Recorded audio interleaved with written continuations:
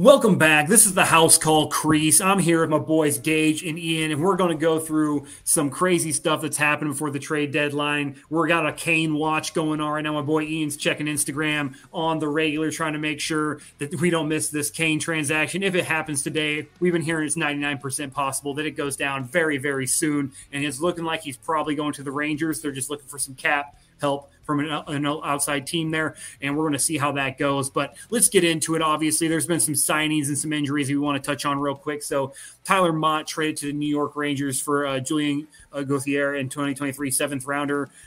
We also have the Blues let's see here. Dyson Mayo traded to Vegas in exchange for a Shea Weber's contract in the 2023 fifth. Ottawa trades Nikita Zaitsev as 2023 second and 2026 fourth to Chicago for future considerations. Montreal claims Chris Tierney off waivers from Florida.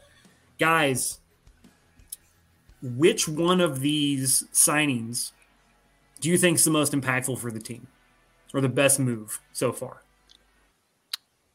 I think the most impactful move that you just discussed, I'd say probably Tyler Mott, to be honest with you. Mott's a very good player. You can plug him into your bottom six, and he's probably going to be the hardest working guy on the team. He played for the Rangers last year, was very good in the playoffs for them, one of their many additions. And he's always been a forward that you've wanted on your team, and it's just so hard to play against, and you wish you had him. So I really like that move. On the flip side, I also like Ottawa getting rid of Nikita Zaitsev, because Zaitsev's just not a very good defenseman. That's going to help Chicago with their tank, and Chicago get some assets back to take him. So, I mean, I like the move for both teams. Ottawa's trying to be competitive. Chicago's trying to tank, and I think this helps both parties. On the flip side, I think Dyson Mayo going to Vegas would really help him if he'd sign with, like, Kraft Foods or something.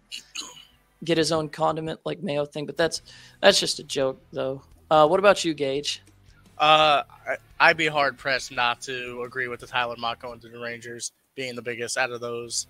It provides the Rangers are making a lot of moves. They are in good seating for the playoffs right now, and they are getting that added depth and someone who's gonna give you those hard minutes on the third or fourth line, whenever you plug them in, and the Rangers at this point have the talent, but they just needed that depth in all lines because that's what wins you playoff series is your depth, especially when the injuries start hitting late in the season, people are worn down, and it's those down bottom six that really give you that edge when you come into the playoff series, and that's what they went out and did, and I think it's one of the better moves they've made in the offseason. I mean, not offseason, trade deadline. Yeah, I mean, it's a really good pickup, especially when you think how the Rangers are trying to solidify themselves for a playoff run here, get some people. We've obviously saw the Tarasenko acquisition, now the Mott acquisition, and then obviously we just discussed how Patrick Kane is looking like he's possibly going to be on that team and on that bench here soon as well. They're really buying full in for a run here, and I think that it's definitely working out in their favor. Obviously, you know, he's going to cost a little more money than what they gave up salary-wise, but his contract still fits very snugly into their cap room that they have there. So it's a really good trade for a team that's definitely buying all in for a playoff push here and trying to make a Stanley Cup Finals and bring home a trophy. So I definitely like that. But let's go ahead and transition here more to the injury standpoint. So Islanders forward Matt Barzal out definitely with upper body injury. Unknown if he'll play and return this season whatsoever. We also have, let's see here, we got Cole Perfetti expected to miss at least 8 weeks with an upper body injury. And Montreal defenseman Chris Weidman out week to week with upper body injury. And Predators forward Ryan Johansson out 12 weeks after surgery on right leg. Guys, which one of these injuries is the most impactful for their team? I easily got to say it's between Ryan Johansson and I can't pronounce his last name for Winnipeg. First name Cole. Johansson, it's a huge dent into Nashville's scoring. He's been the best player on that team for years now. And I think if they were in better position for a playoff run, it would hurt more, but they're really on the fringe. I don't think they make a push. They didn't really do much at the trade deadline, and I don't think they're really going to buy in. It's going to be impactful if they were to start winning some games, and he's not there. He's out for almost the entire season, rest of the season at this point. Barzal, it's going to hurt the Islanders, but they, especially Bo Horvat, I'm still eating my words on that trade, has worked out tremendously for the Islanders. And it's going to hurt because he puts up a lot of points for Islanders and has been a big guy on that team for playoff runs. But I think they have enough people around it. It's not going to affect them as much. And they're still going to have that push. And Winnipeg needs all the help they can get right now. Especially after the goaltending night Hallenbeck had last night against the Avs, it's looking rough that they're going to need offensive support to outscore people at this point. And I don't know if they can survive doing that for the next 20 games in the season. It's just not a feasible way to continue to be in playoff standing. Yeah, absolutely. I think that you're right there. Ian, what do you think, man? It's a toss-up for me between Barzal and Perfetti. I think Winnipeg can outscore their problems. The problem is they're not an offensive juggernaut. They're a defensive-minded team, and their structure, they don't have a ton of high-end defensemen outside of Josh Morrissey. They've got a ton of forwards, so I think they can make up the absence of Cole Perfetti. I think they can score enough goals without him. But that's still a huge loss. I think Barzal's the big one for me. Barzal's the best player on the Islanders, and it's not even close. He's their best passer. He's one of the best playmakers in the league, and he's one of the best skaters in the NHL. So for a team that's trying to make a playoff push that already has, I think it's 5 games played more than the Sabres, who are making a push. Watch out for them. I think that's going to be a huge blow to them and their playoff chances, especially if Barzal can't come back. Yeah, I mean, I was just checking the standings right now, and honestly, the Islanders are, they've played 62 games so far. They're at 67 points, only 3 points ahead of Buffalo, who's played 5 less games. They're only 3 points ahead of Detroit, who's played 5 less games, and they're 3 points ahead of Florida, who's played 1 less game. And Pittsburgh quietly is only 4 games back, or 4 points back, and they've played 5 less games. So the Islanders could quickly find themselves, if they're not able to carry the load, out of the wild card really, really quickly. And to look at the Jets, I mean, they're in a similar situation. They got 71 points right now, but you look at the wild card and you look at some of these points totals. I mean, Colorado and Seattle are right there, 70, 69. I mean, there's a chance that you see some of these guys drop because of these points totals. I mean, Minnesota's right there as well at 70. So, I mean, Winnipeg, you're talking about them in a close race in the Central there. Dallas at 72, Winnipeg at 71, Minnesota at 70. And if they don't rebound well from this, it's done. And so, I mean, I would feel like maybe the Johansson injury was a little more, impactful, but I just don't see, where Nashville's at. They're just out of reach for most of this. I mean, they're 7 points back of Colorado. They've played the same amount of games, and they're 8 points back of Seattle, and Seattle's played 2 more games than them. So I think that, if they were a little closer in that wild card chase right there, I might think the Johansson injury was a little more impactful, but I'm right there with you guys. The Jets and the Islanders have huge questions now for their playoff hopes and their seeding chances, depending on how everything works out for them based on these injuries. But let's go ahead and move on to our main topics of the evening. And we're going to talk about my Bruins, and I do think they're my Bruins. I love my Bruins, obviously. They're full bought in. This is a 100% buy-in for a Stanley Cup championship for the best team in hockey, and they've been the best team in hockey all year, and they just got more depth. And we were talking about how much depth they had in general in the first place. But they trade for Dmitry Orlov and Garnet Hathaway. They send Craig Smith, a 2023 first and a 2025 second, and a 2024 third to the Capitals. And they send a 2023 fifth to the Wild to take 25% of Orlov's contract, while Washington retains 50% of Orlov's contract, valued at $1.275 million, is what all Boston's going to pay him. All right. So Boston gets 2 very good role players to round out their depth. They lose Craig Smith. Obviously, Boston sent a nice heartfelt thing out there for them. But does this make Boston unanimously Stanley Cup favorites, more so than they were before? I believe it does. If I'm being honest with you, if they weren't before, I think it does. I think what Boston did was shore up their depth, which is all they really needed to do. I mean, you add a third defenseman in Dmitry Orlov, who has Stanley Cup experience, won it with the Capitals in 2018. It was actually a pretty big part of that run.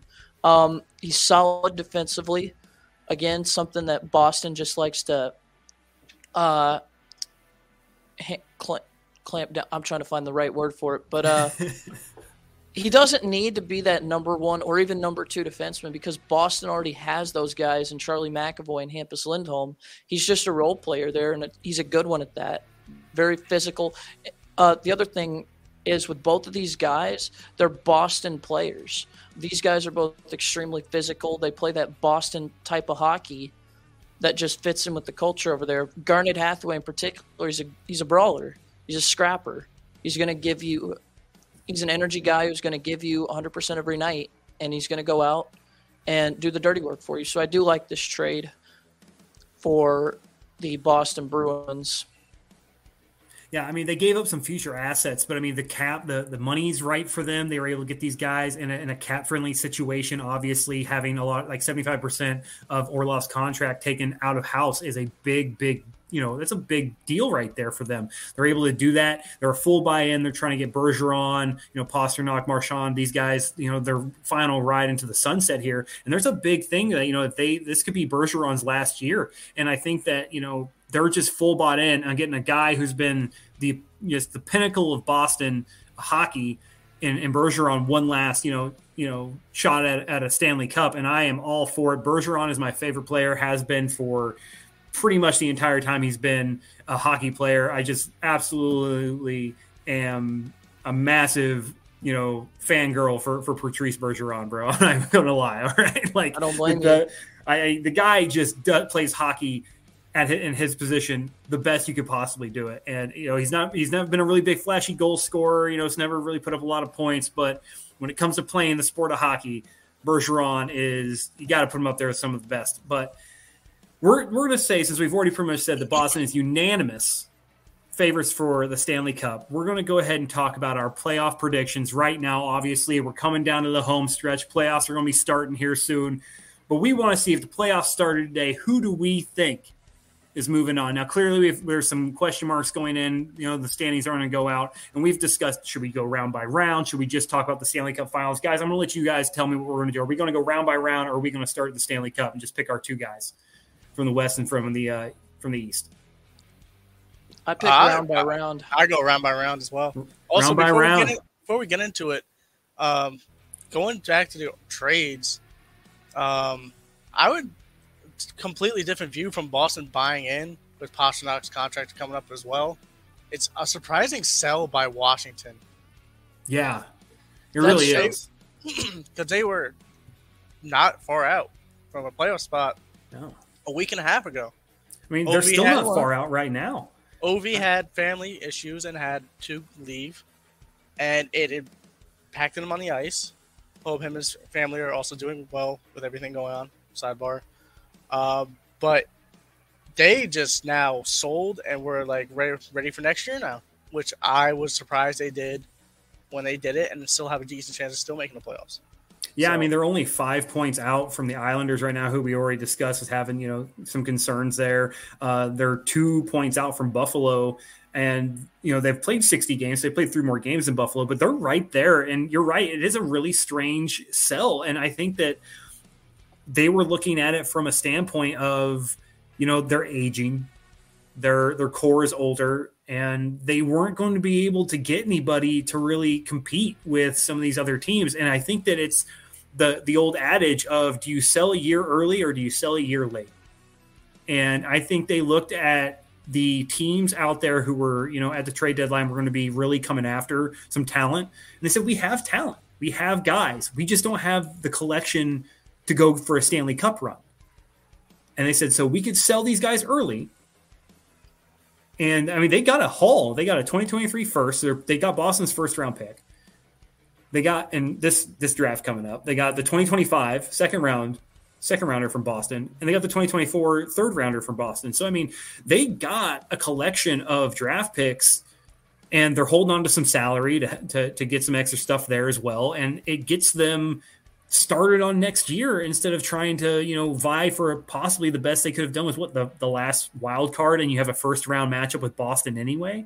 Yeah, like that's rough.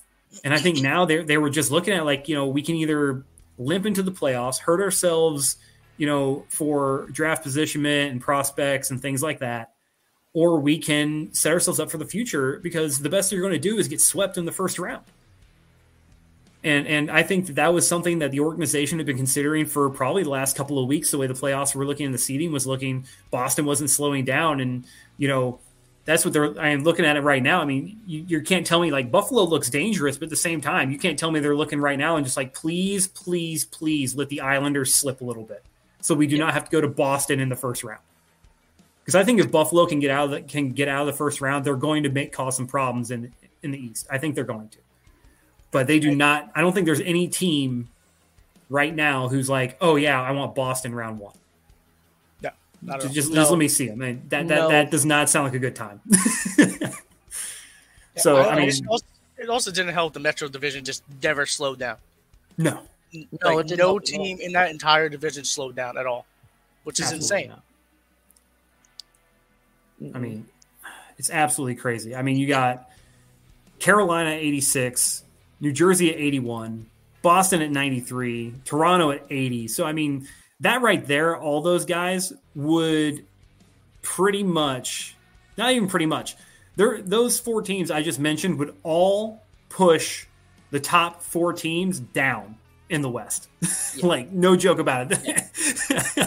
I mean, the West is garbage this year, so, I mean. Yeah, It's definitely tighter in the West than it is. Actually, I can't even say that because it looks like it might be tight. I don't know. It's going to be crazy coming into the playoffs, man. I think in our playoff predictions, it's going to come out what we really think about the West versus the East pretty quick. Yeah. So, well, I mean, with that being said, do we even want to talk about the West? Do we even care how the West comes out for this, or should we just talk about? I mean, the East? we want to see who. We obviously want to see who the East gets to beat in the finals. So. Yeah, so we'll play it. So I tell you what, we'll start with the Western Conference. The way it sits right now, the best team in the West is currently is Vegas at 75 points. Okay, they're the number one team, followed by Los Angeles. And then you got Edmonton. They got 74 points. Dallas at 72. Oh, Lord. Edmonton and Dallas are tied at 72. Then you got Winnipeg at 71 and the Minnesota Wild at 70. All right? And then you got Seattle at 70 and Colorado at 69. That is the way it rounds out right now. We let the Oilers jump us. We're trash. All right, so here we go. This is how it breaks down right now. Okay, so you got Vegas. Currently, they're going to be inviting Colorado to Las Vegas. And then you got Seattle's going to Los Angeles. No, Seattle would be going to Dallas. Going to Dallas, that's correct. And then, let's see here. So Seattle goes to Dallas, and then we got Los Angeles and Edmonton and Winnipeg and Minnesota then? Yep. Yeah. Is that how we're looking here? That's what we're looking at. All right. So we'll go ahead and start at the top. Vegas, Seattle. Who you guys got? Seattle. It would be Vegas, Colorado. Oh. Or Vegas, Colorado. My bad. You're right. Doesn't change my answer. It's Colorado. Colorado over Vegas. Colorado. You feel the same way, Ian? I don't even think it's close. Vegas in 5. Vegas in 5. Okay. Colorado's too injured. I feel the same way. Colorado's been dealing with injuries and stuff all year. They haven't looked like the Stanley Cup champions that they were last year, and I think that the Golden Knights take advantage of that. Knights. Vegas is also hurt, but I'm saying Avs in 6. Avs in 6, Knights in 5. I don't know. I like Vegas's team structure better than Colorado's. But, I mean, if it comes down to high-end talent, Colorado's probably got it because I like McKinnon better than Eichel. Oh, yeah. So I will say that Vegas is scoring more goals, but Colorado is allowing fewer goals. So one team's playing a little better defense than the other one. Colorado is playing the better defense. So defense wins championships. I'm changing. I'm going Colorado. I'm with Gage now. You got me. I think it ultimately comes down to whose goaltender is better in that series. Yeah. Because I haven't really liked who's playing in goal for Colorado. Kemper? Yeah. I don't. No, he plays for the Capitals. Yeah. And I can't even think of who's in that for the Avalanche right now. I like Logan Thompson, a healthy Logan Thompson over whoever the Colorado Avalanche have. But that doesn't mean anything if Vegas doesn't show up in the playoffs. So the current goaltenders for Colorado for 2023, from what I'm seeing here, let me make sure here. Let's see here. Alexander, I want to butcher that. Gorgiev, Pavel Francouz, Justin Anunen, and Jonas Johansson. You can stop right there. That is trash. Most games played right now is Alexander Gorgiev. Oh, 40. Yeah, no, he's not carrying them through a playoff series. He's got a 92 or 919 save percentage. I don't. That's I saw Georgiev in the Rangers, and I don't trust him. I just don't trust him. I like Francouz better than Georgiev. So final call here. We're going to go through it. Whoever the majority moves the team on. Avalanche, Golden Knights. Gage still got the Av. I've been flip-flopping. Ian, who you still got the Knights? Yeah, I still got the Knights. Home court's going to win it for me. I'm going Knights. Home ice, best ice. Knights move on. Show that one seed isn't a fluke. All right, let's go ahead. Ian, it is your Dallas Stars against the Seattle Kraken. I'm going to let you start us off, man. Who moves on? This is going to hurt, but I've got Seattle sweeping them. Ooh. Oh. Ooh. Oh. I wasn't going to say sleeping them. I wasn't going to say sleeping them. Unless Jake Ottinger can play like he did in the playoffs last year, Seattle, in my opinion, has probably the deepest team in the Western Conference. I don't see a weakness on that roster. I think Seattle would beat Dallas in 4 or 5. And that hurts. That really hurts. I'm a Dallas fan, so I hate saying that. I said you're Dallas Stars, man. Gage, who you got in this? I'm wearing the Kraken hoodie, so like there's my answer. But I'm the same way. The only sweep that's gonna happen is us sweeping that they're moving on in this segment. But yeah, I mean, I thought 6, maybe 5. You know, I have him in a 7-game series. I have it going the distance, but again, the depth is gonna carry this team, especially in long series. And they are. I've went to a couple games this season. They are a very good team, and they're gonna go far in the playoffs. I truly gonna make a run. All right, so Seattle moves on. Dallas, unanimous here. You guys are out of the playoffs. Now we have. You guys want to do Winnipeg, Minnesota, or Los Angeles, Edmonton? Oh, give me LA, Edmonton. Give me LA, Edmonton again. All right, LA, Edmonton, going at it. Who's moving on? Edmonton. LA, the Kings. Look at the plus minus. They're slipping too. They're not going to go into the playoffs hot.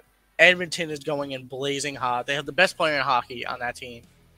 And another top 3 skater in the NHL on the same line. Like, their goaltending is suspect, as always. But I don't see the Kings. Their goaltending is also a big question mark this year. And I'm going to, again, the plus minus is the biggest factor. They're going to slip maybe to a wild card at the end of the season, too. I don't have any faith. I'm saying Edmonton in 6. All right. Ian, you with Edmonton as well? Connor McDavid in 5. Connor McDavid in 5. I'm with you guys. I think the Oilers are definitely doing this. It is an Edmonton sweep here at the crease. Moving on. Let's go ahead and look at this year's Vikings of the NHL.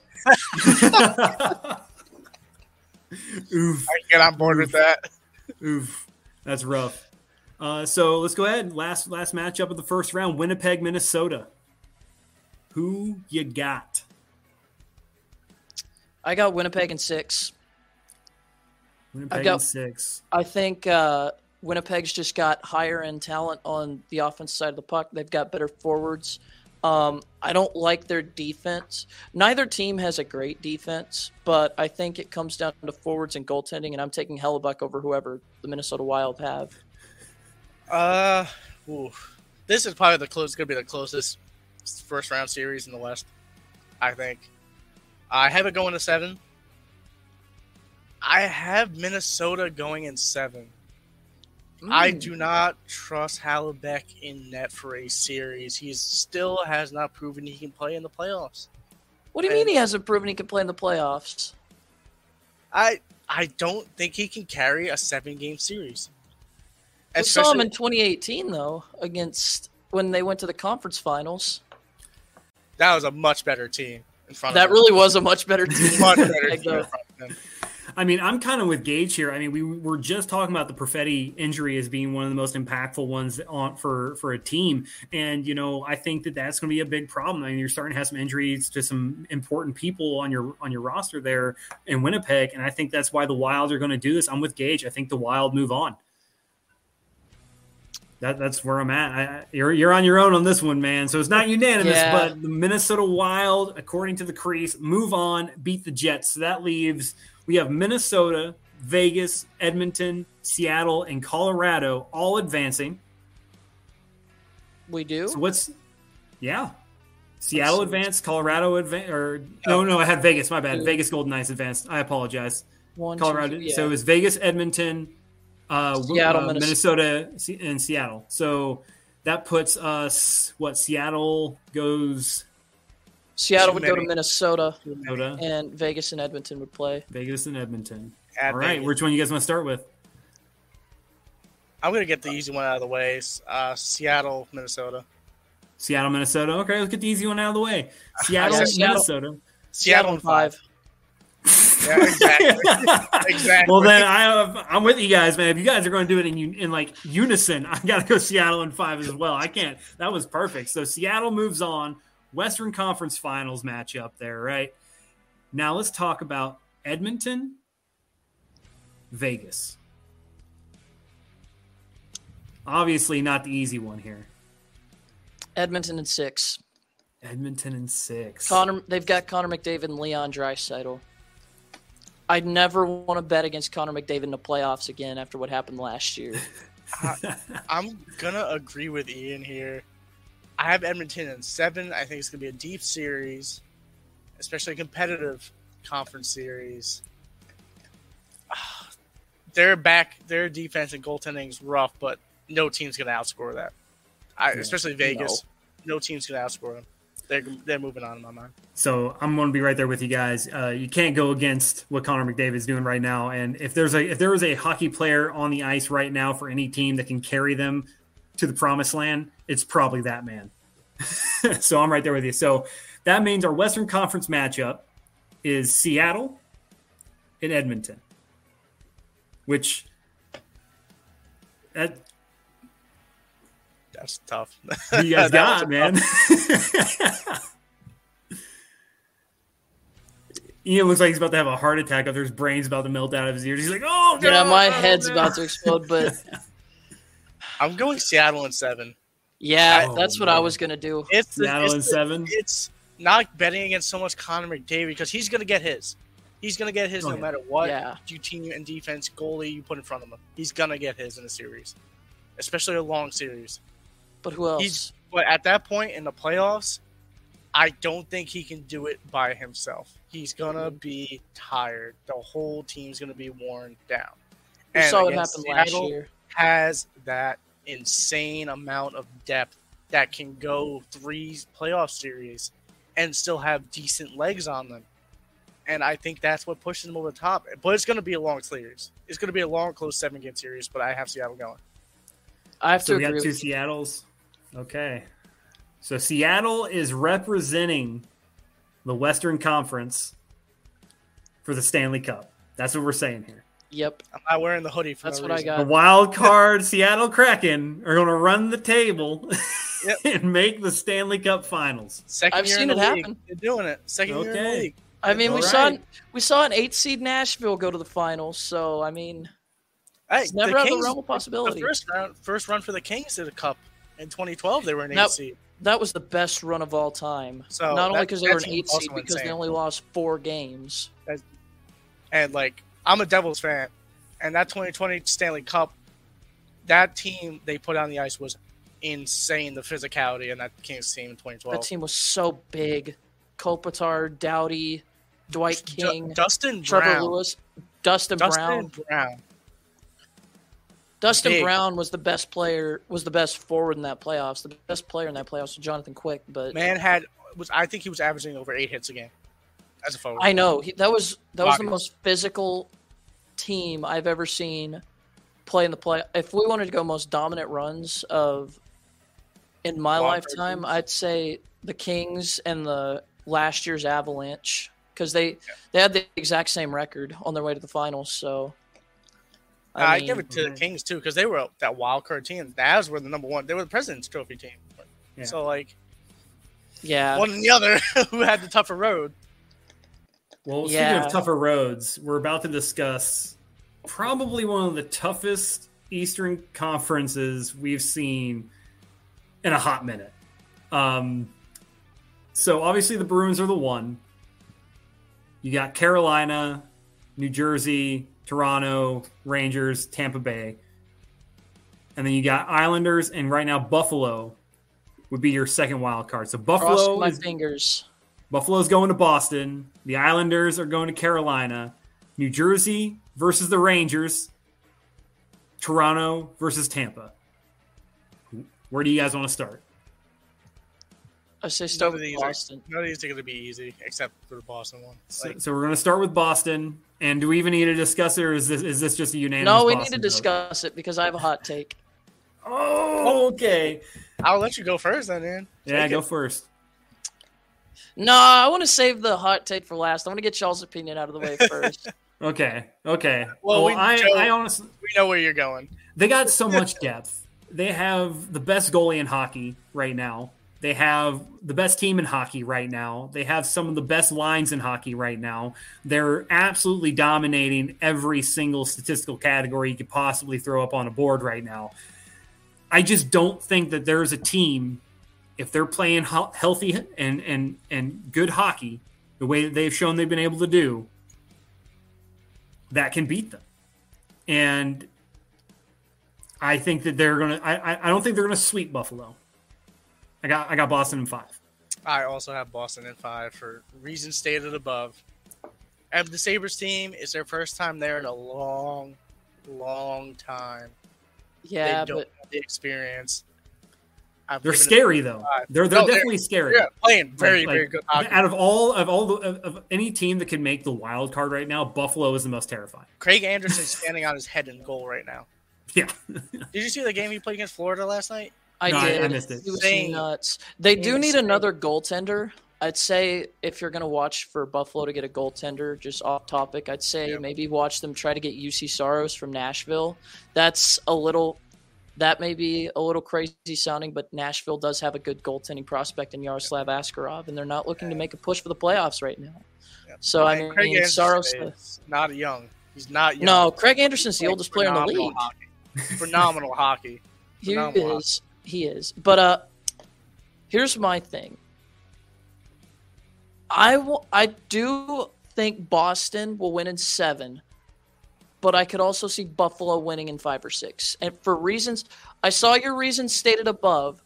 The only argument I have against is this was the exact same argument everybody had for Tampa in 2018-19, the team that won 62 games, and they got swept in the first round by Columbus, a team, mind you, that had never won a playoff series in their existence. That wasn't a bad team.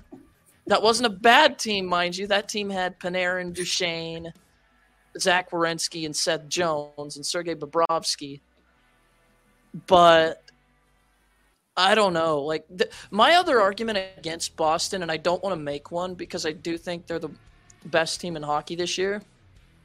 How much gas are they going to have left in the tank when they get to the playoffs if they're going this hard every night? Because now everybody's going to know what you're going to bring, whereas a team that may be coasting can turn on that next gear when they get to the playoffs. Like we've seen, like most of the time we see teams that get to the finals are the 2 or the 3 seed. So, I mean, that's just my argument against Boston. But yeah, I could realistically see the series going either way. Yeah, I mean, I'm going to be honest with you. I've watched some Bruins hockey, obviously, because I'm a Bruins fan. And it doesn't look like it looks effortless the way they're playing hockey right now. It literally looks effortless. Like they play kind of coasting hockey for 1-2 periods, and then they just show up and they're like, oh, we're going to drop 4 goals on you now. And they're like, okay, we're good now. We're up 4-2. It doesn't matter anymore. Whatever. And that's how they've kind of played. They're just like, they're coasting when they want to coast. And they're like, well, we don't want to lose this game either. So we're going to go ahead and score a couple goals on you real quick. And then we'll coast the rest of the way and not really worry about it. Because we know we got a brick wall in back there in goal. So I don't have to worry about it, And that's kind of what they've been doing. Whether it's Swayman or Ullmark back there, they're both really, really good. We're talking about, having an extra goalie. I mean, you can like Swayman or Ullmark in that net any given night, and I feel very confident in the Boston team. I don't know. I think that they are playing the best hockey possible, and they make it look easy. And it's different when you're grinding and you have to grind for wins, but these guys aren't grinding for wins. This is a team that is making it look very, very effortless to have 93 points and a plus 93 goal differential right now. Like, yeah. And they have tons of depth. I just don't know if the energy problem is going to be there for this team. We'll see.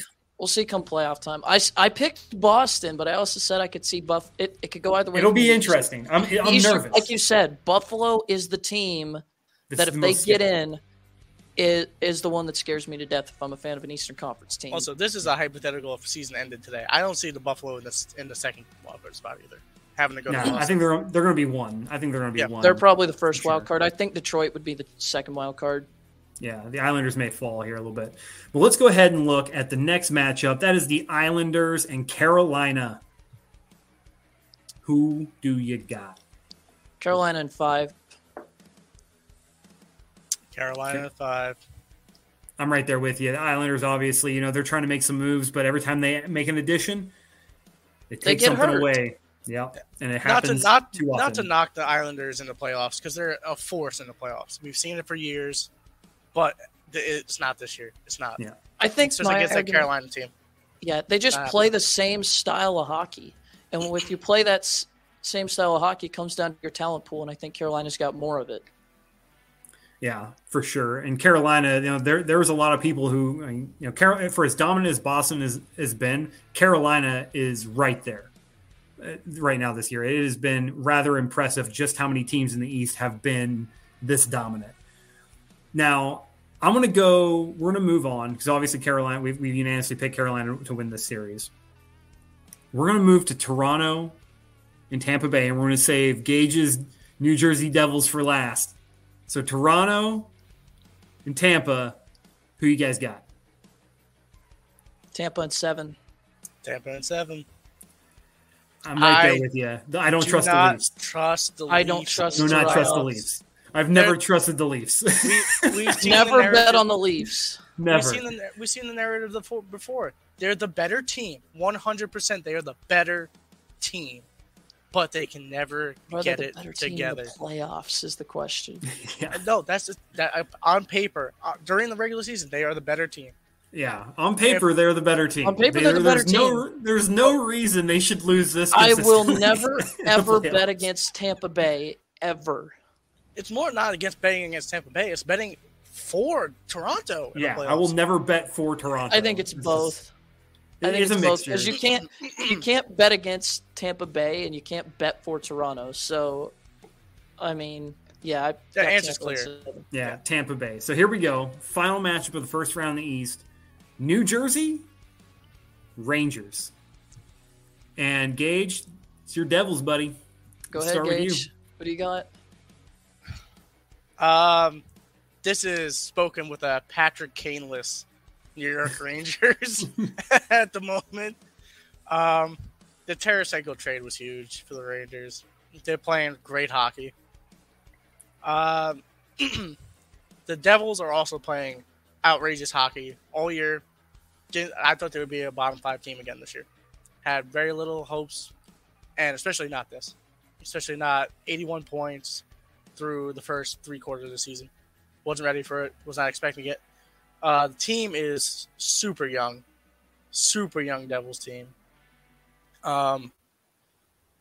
Jack Hughes is playing out of his mind for how young he is. The Devils keep finding ways to win hockey games, but you don't win playoff series that way. And their goaltending is suspect at best. I got Rangers in 6. I've got the Rangers in 7. I just think that the experience on that team, especially with them going to the conference finals, you look at that top 6, your first line is potentially, after they get the Kane trade done, your first line's Panarin, Zibanejad, Patrick Kane. Your second line is Chris Kreider, Vinny Trocheck, and Vladimir Tarasenko. That's not easy to play against. You got scoring, you got size, you got speed, all the way up and down the lineup. And you've got playoff experience, which the Devils don't. Like, they can match the Rangers in speed. I don't think they'll have a problem keeping up, but I think physicality-wise, I think the Rangers have the edge, especially on the back end and in goal.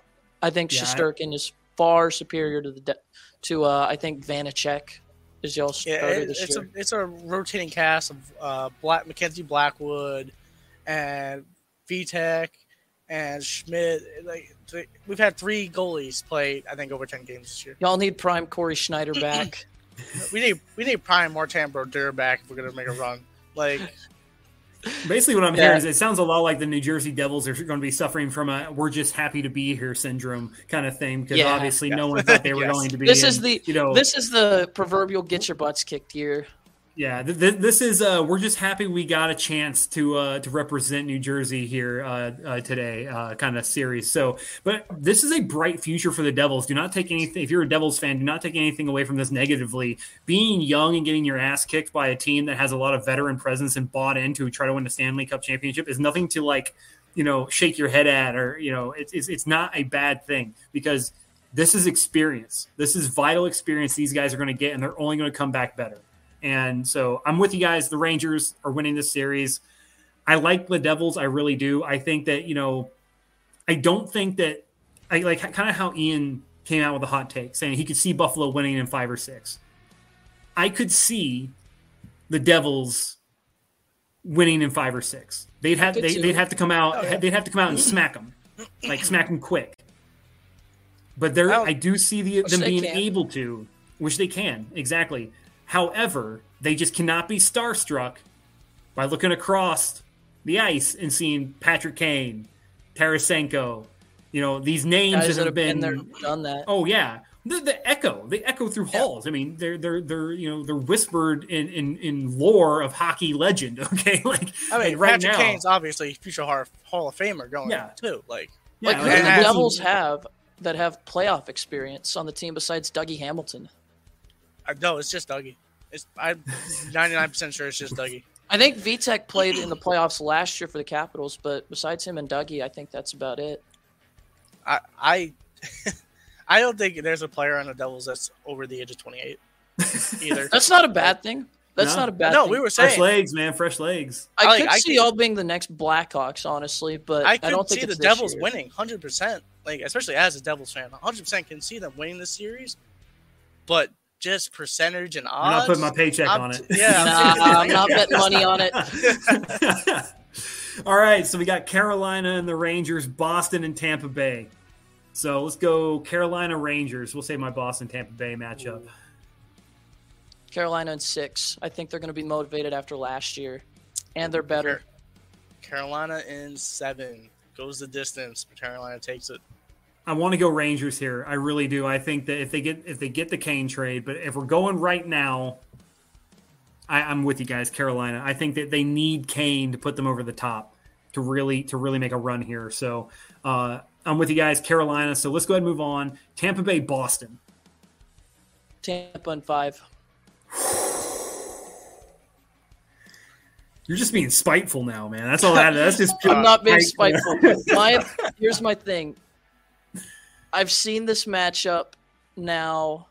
I've seen Boston and Tampa matchup. This core for the Lightning has Boston's number. They've had their number nailed for like 5-6 years now. We saw it in 2018. We saw it in 2020. Tampa beat them in 5 both times. And they've got the same core players minus Andre Palat. And I'd argue we have a better player in Brandon Hagel to replace Palat. And I think that's a guy that has playoff experience. Yeah, I was just saying the Devils. Yep, Andre Palat.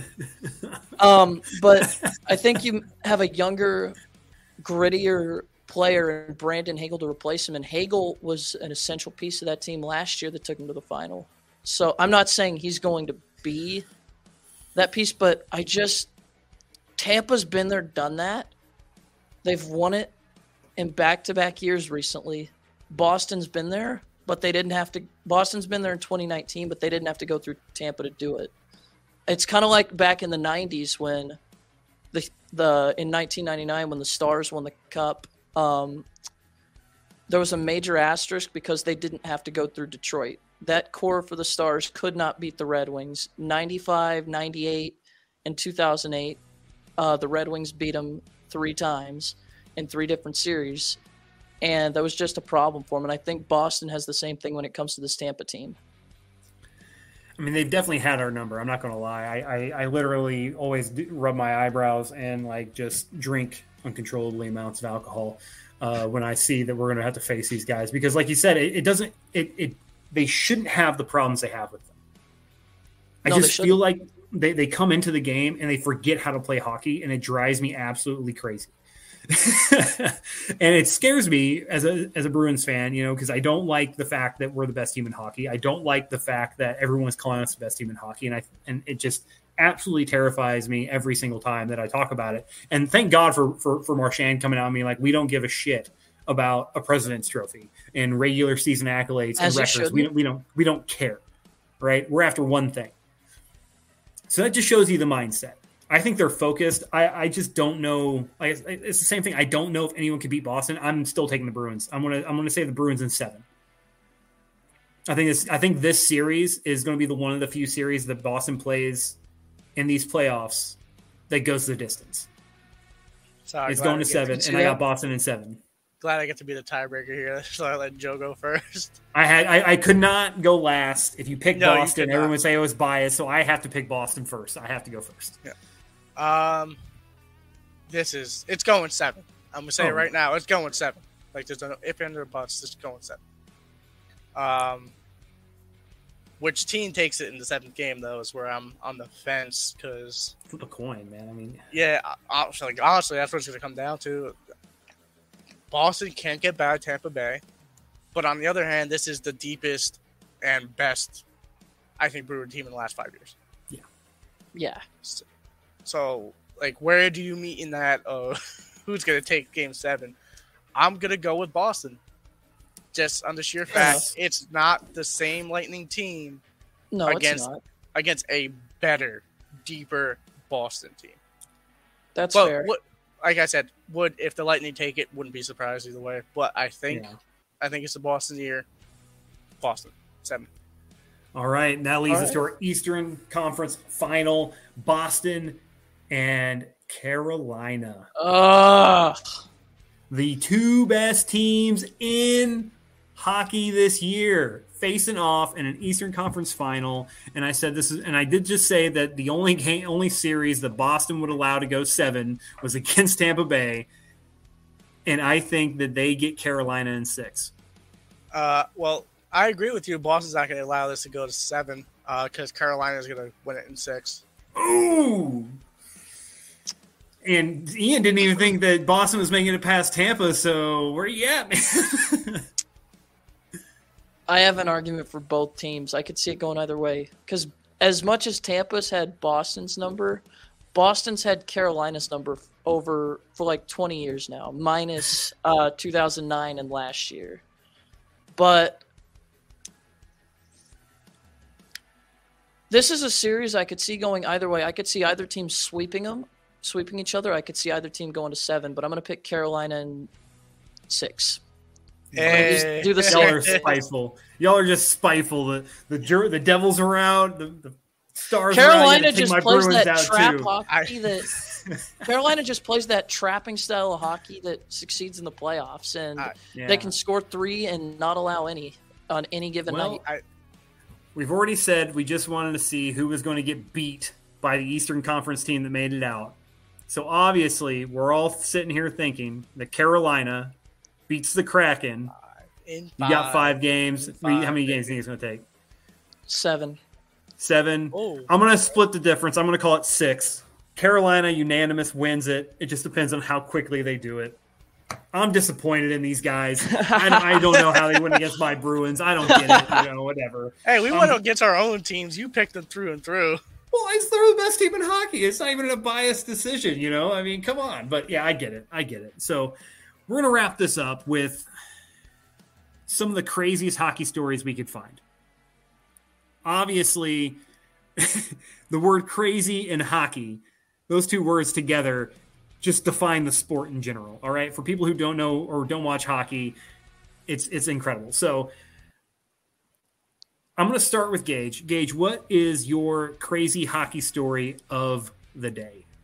I'm sorry. I looked for a crazy hockey story I've ever heard, and it's Rich Peverley dying on the Stars bench. I remember that. Like, he died on the bench, and then 2 minutes later, it's like, hey, can I go back on the ice? I remember watching that game. That is, in my lifetime, one of the craziest stories I've ever heard. Yeah. But it's textbook hockey. Die on the bench, be like, I'm good to play, though, right? These guys are in another level of toughness. Like, Yeah, another level of toughness. And that's the kind of thing is like... different. Oh, yeah. Yeah. You got to be a special kind of person to go out there with a frozen piece of rubber size of this. Like that thing don't bend, bro. This thing's traveling at like 80 miles an hour or more. Smacking off boards. You're running into people doing like 30 miles an hour on 2 blades this thick. Special type of person to do that, all right? And that I remember that too. I watched that game, and it was absolutely incredible. And then I found out afterwards that he had asked to go back out on the ice, and it was just like crazy. Yeah. I'm surprised, Ian. I'm surprised that wasn't your story, you being a Stars fan, but you have one too. And I actually think your story is absolutely like, as crazy as that is, Gage. You should hear Ian's story. Ian, go ahead, take it away. So I've known about this story for a while. I found it on a site. It's called bladeofsteel.com. Shout out to them. It was when the Tampa Bay Lightning were technically owned by a Yakuza group. Oh, yeah. So what happened was the group that owned it was Lightning Partners Ltd. It was run by Phil Esposito, but they were heavily backed by Kokusai Green Company, whose CEO was allegedly Takashi Okubo. So they were struggling until this guy stepped in. So what happened was this guy, Okubo, was later found out to be a gangster, member of a Japanese mob organization known as Yakuza, a group that has been known to launder money through sports enterprises. Under Okubo's leadership, the Lightning were one of the worst franchises in sports and nearly went bankrupt until Bill Davidson's remarkable rescue. Again, quoting Blade of Steel here. Shout out to them. Great article. Go check it out. But, yeah, I thought that was – like the Lightning struggled in their early years, minus the Brian Bradley years. But they just – when you're that down bad for money, it's just – it's insane. It seems he turned to the mob, man. If the Coyotes think they have it bad, just look at this. This is nothing. Jeez. I mean, the Coyotes are down bad, so like, let's not. Coyotes are horrible. They are literally one more financial heartache away from signing with like the Italian mob. That wouldn't shock me. Yeah. I mean, shit. Honestly, So- more the Mexican cartel with the border. Yeah, I mean, probably. So my story is not quite as crazy. My story is more funny, and it's dealing with Chris Knuckles Nyland. Now, Nyland played for the Montreal Canadiens, New York Rangers, and the Boston Bruins.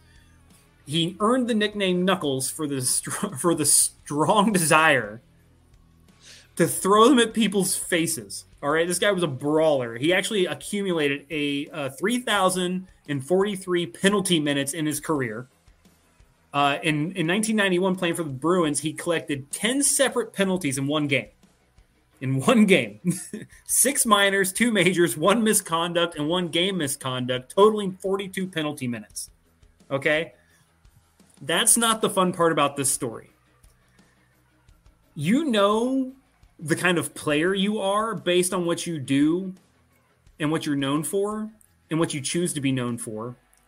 And Knuckles knew he was known for penalty minutes. So when the Montreal Forum was retired and they auctioned off chunks of the stadium, Knuckles bought the damn penalty box. All right? Like, legit, to accept the fact that you were like, oh, yeah, well, I spent a lot of time there, holds a really, really important place in my heart. I want it in my house. Spent a lot of time there, second home. Fucking legend, bro. Like, that, like, if I ever played professional sports in any capacity and there was something like a penalty box or something like that, I would also buy the penalty box, man. Like, 100%. No doubt about it. All right.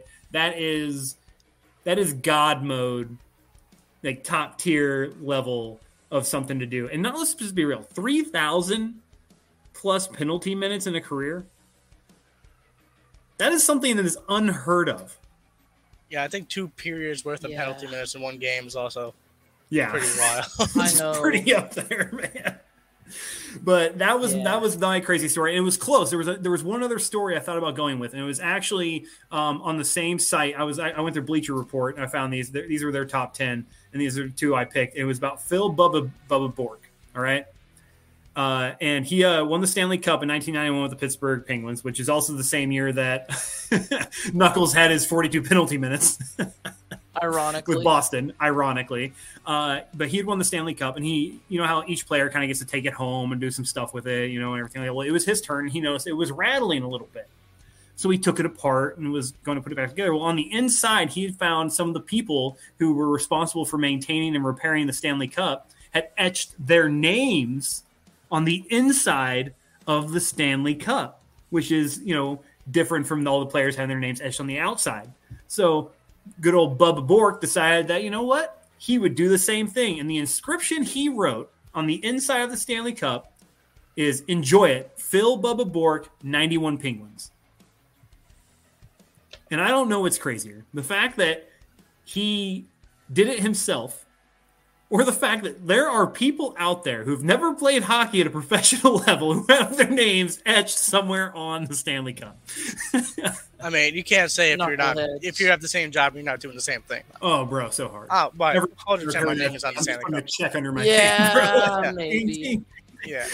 No, there's no maybe. Like, Lombardi, maybe. You know, World Series trophy, you know, NBA Finals trophy. If I'm repairing or doing anything to any of these things that like get passed around a little bit and get reused, yeah, you bet your ass.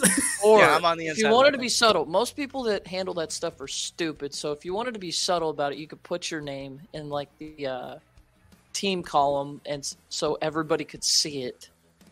Oh my God! Could you imagine? Just like right in there, like somewhere where no one's gonna look, like, oh, you know, like after, like in all 1908. Yeah, just Joe's name on like the 2001 Patriots team. Just no one who's gonna know. No one's gonna know. No one's gonna look back that far. But that's all we got today for the Crease. Obviously, we went over a lot of big stuff. We went over our playoff predictions, big trades, big injuries, and of course, our favorite, the crazy stories that we could find. Thank you for tuning in. Obviously, we want to say thank you to our affiliates. That is StubHub, sportsmemorabilia.com, and Fubo TV. StubHub has all the tickets you need for all of your events for as low as $6. SportsMemorabilia.com is a place to go to get the perfect present and gift for that sports fan in your life, even if that sports fan is you. And Fubo TV is your one-stop shop for all things sports and live TV. No minimum fees, no fees hidden, and included DVR. Check out their plans. You can catch all of your live sports there that you want to watch. Be sure to like, follow, subscribe on all of our social media platforms. We just got our Facebook page up, so head over there, like, and subscribe. Some of the videos will be there. A lot of our shorts posted there. And we'll see you next time here on The Crease. What's up, everybody? Welcome back to the House Call Podcast. My name is Matt. I'm here with Taylor, and we're going to discuss some of the best signings of the MLB offseason today. We're going to rank them for